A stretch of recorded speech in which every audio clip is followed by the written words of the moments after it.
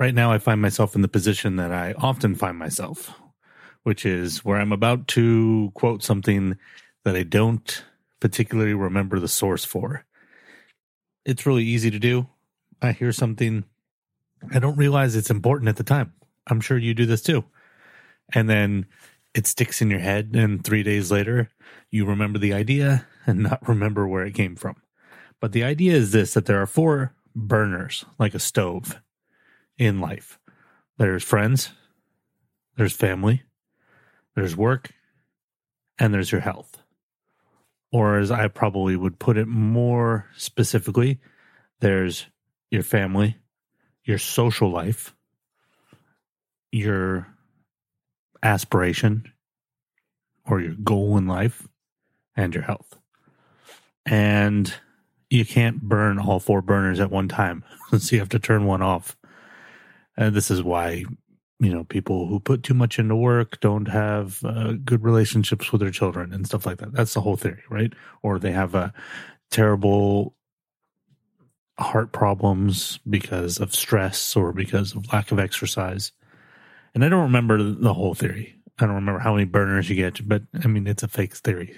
So it doesn't really matter. But I'm thinking about it right now because I spend the one burner that is always burning is my aspiration, my podcasting, my writing, my whatever creative avenue. That one is always burning. I pretty much had my friend burner, my social life burner, on very, very low, almost to where the flame is about to go out. Family, probably just a little bit higher than that. And then health was probably my number 2. And I would say that right now, those are probably still the situation with all 4. But what I've been finding is the more that I put into my creative work, the lower the flame goes on all of them. So that it's not just taking from one, it actually takes from all 3. So what I've been really trying to do is get my health burner higher. And one of the ways that I've been trying to do that is something that I've not shared, is I've been told once by a doctor that I'm pre-diabetic. Not exactly sure what that means, other than it's not good. I assume it's like an introduction phase to becoming a diabetic.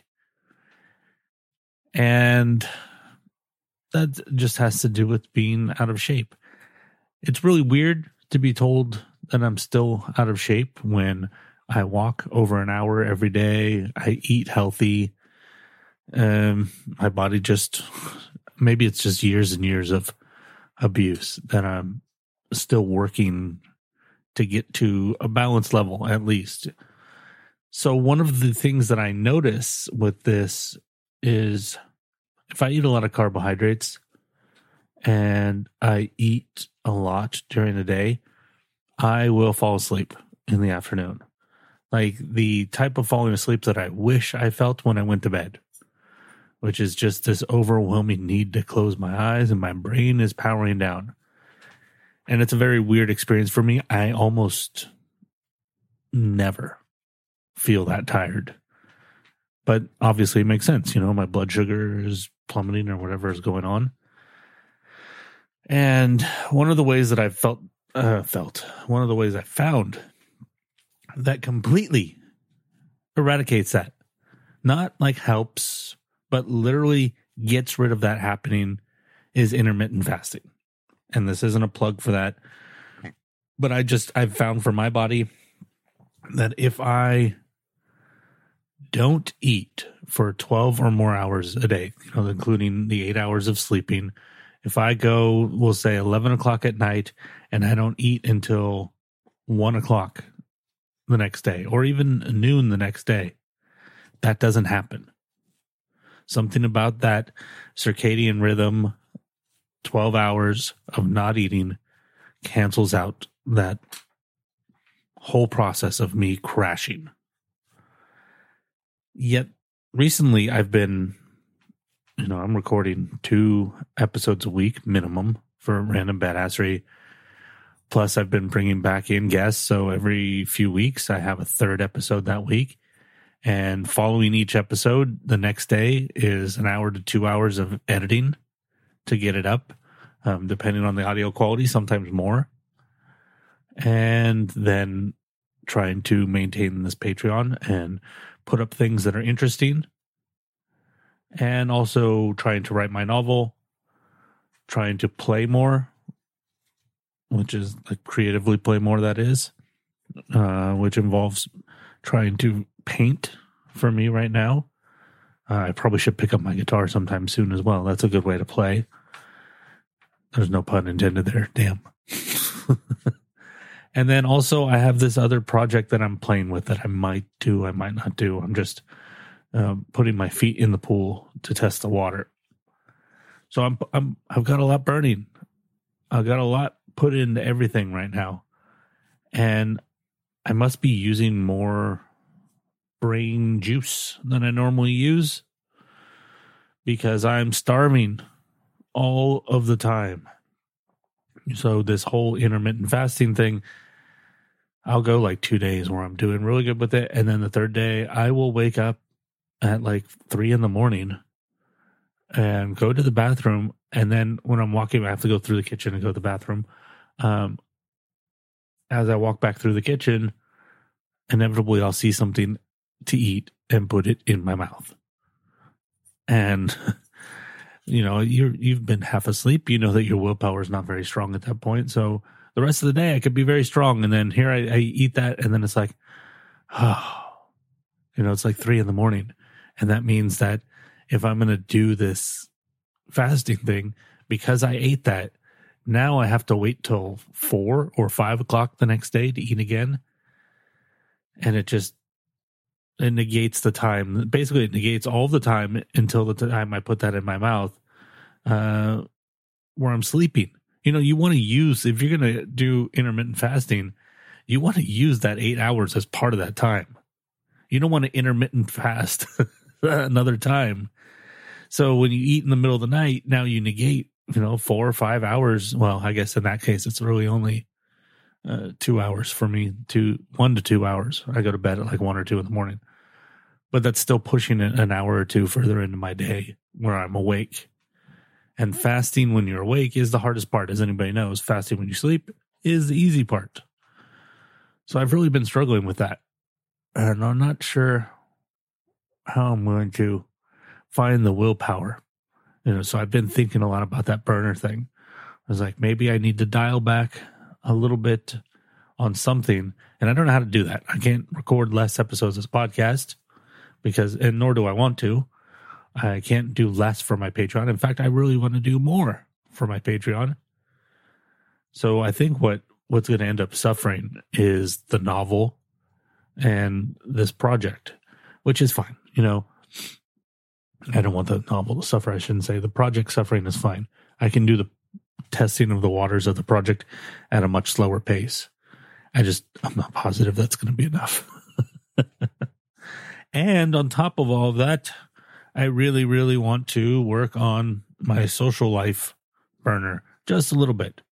I like to see humans every so often. Well, I don't know why. These what I want to talk about episodes, they're just what's on my mind. I had this idea that I could, I sat in front of the computer and I could write about this thing. And I was like, wait a minute. That's what the whole point of these what I want to talk about episodes are. It's like a journal entry almost. Sometimes it's a rant. Sometimes it's a essay, audio essay. So this one's more of a journal. I don't really have a conclusion to this. It's just kind of what I'm going through. I think it's really important when you put out content to the world. When you present yourself as, there's so many gross words for this. So I'm going to just try to stack them. A creator, a maker. These are all just kind of ridiculous sounding titles. But when you put yourself out as someone who makes things, it's really important to give people a peek into some of the difficulties as well. Because I know that at least when I was growing up, I used to read a lot of magazines about these are people far more important than I probably am to anyone. But, like my heroes. I don't think I'm anybody's hero, so I'm not making that comparison. But I would look at my heroes, which were the only people that were giving interviews, and, podcasts didn't exist then. So it was like a radio interview was like the closest thing that we got then. But I'd be watching these things, and I always got the perception that they had something I didn't. That they were gifted with some sort of, I don't know, blessing. So I'm not a religious person. It's a weird use of that word, but like that they had an ability to see things and to do things and to create things. And they were born with that. And I wasn't. At the same time, I was also watching those things figuring, well, if I can see that quality that they have and I can copy it, then maybe I can like fake my way into this whole thing. And I'm going to take a sip of my water. I'm getting dry mouth.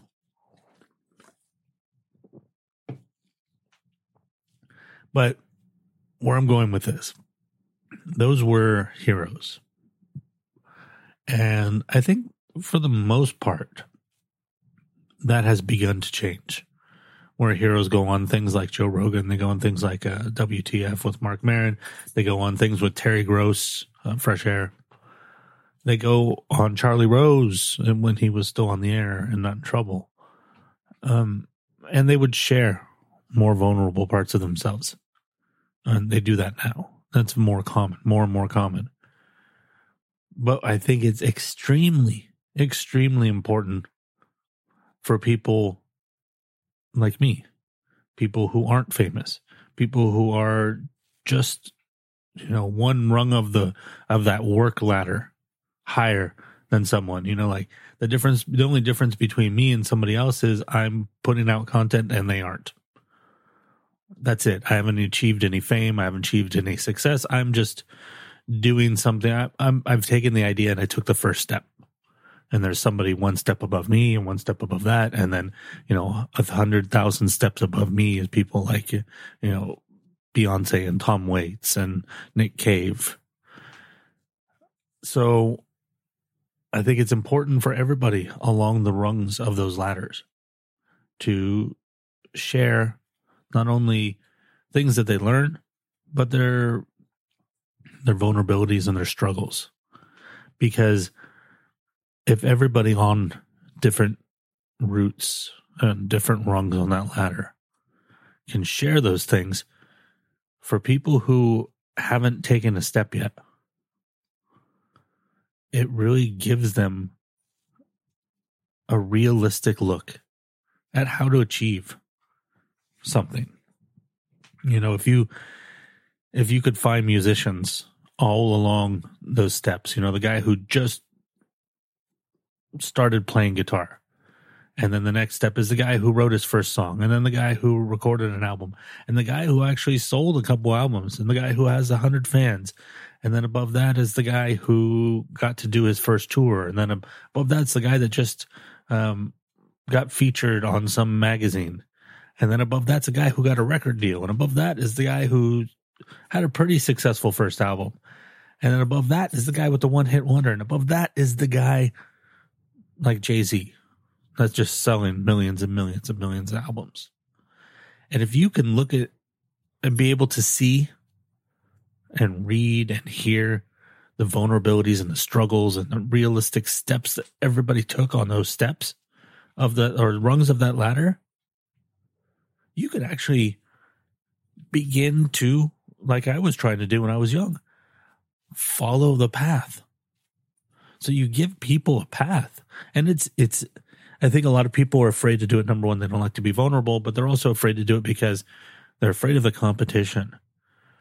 But the reality is, when it comes to the creative fields, there is no competition. We sell ourselves that fiction, because it's been sold to the people before us and sold to the people before, but I could give someone an idea. I could tell someone the exact idea of my novel, and they could take that and go write a novel. What they come out with will be completely different than what I come out with. Why? Because they're them and I'm me. Their experience is their experience. My experience is my experience. Their strengths are their strengths. My strengths are my strengths. My weaknesses are my weaknesses. Their weaknesses are their own. The creative field excels because of individuality. So being able to be vulnerable and to put forth all of the possible stumbling blocks that someone could face on your rung of the ladder is in a way paying forward anything that you've gotten from people, you know, whether it is from a teacher or from one of your heroes in an interview, anything that inspired you to move forward. Because I feel like hearing the real vulnerabilities and being able to hear them before you have to face them is one of the most inspiring things. To know that it's going to be hard when this happens, and to know that before it happens allows you at least to mentally prepare, and it gives you just a little bit of an edge. And I don't know about you, but I think that a world where more people are being creative and less people are afraid of being judged or failure is a better world. So I'm just doing my part with these episodes, especially this one. I'm just, the guy that's won on rung number 1 of a very tall ladder. There's my vulnerability, and I hope that it helps you.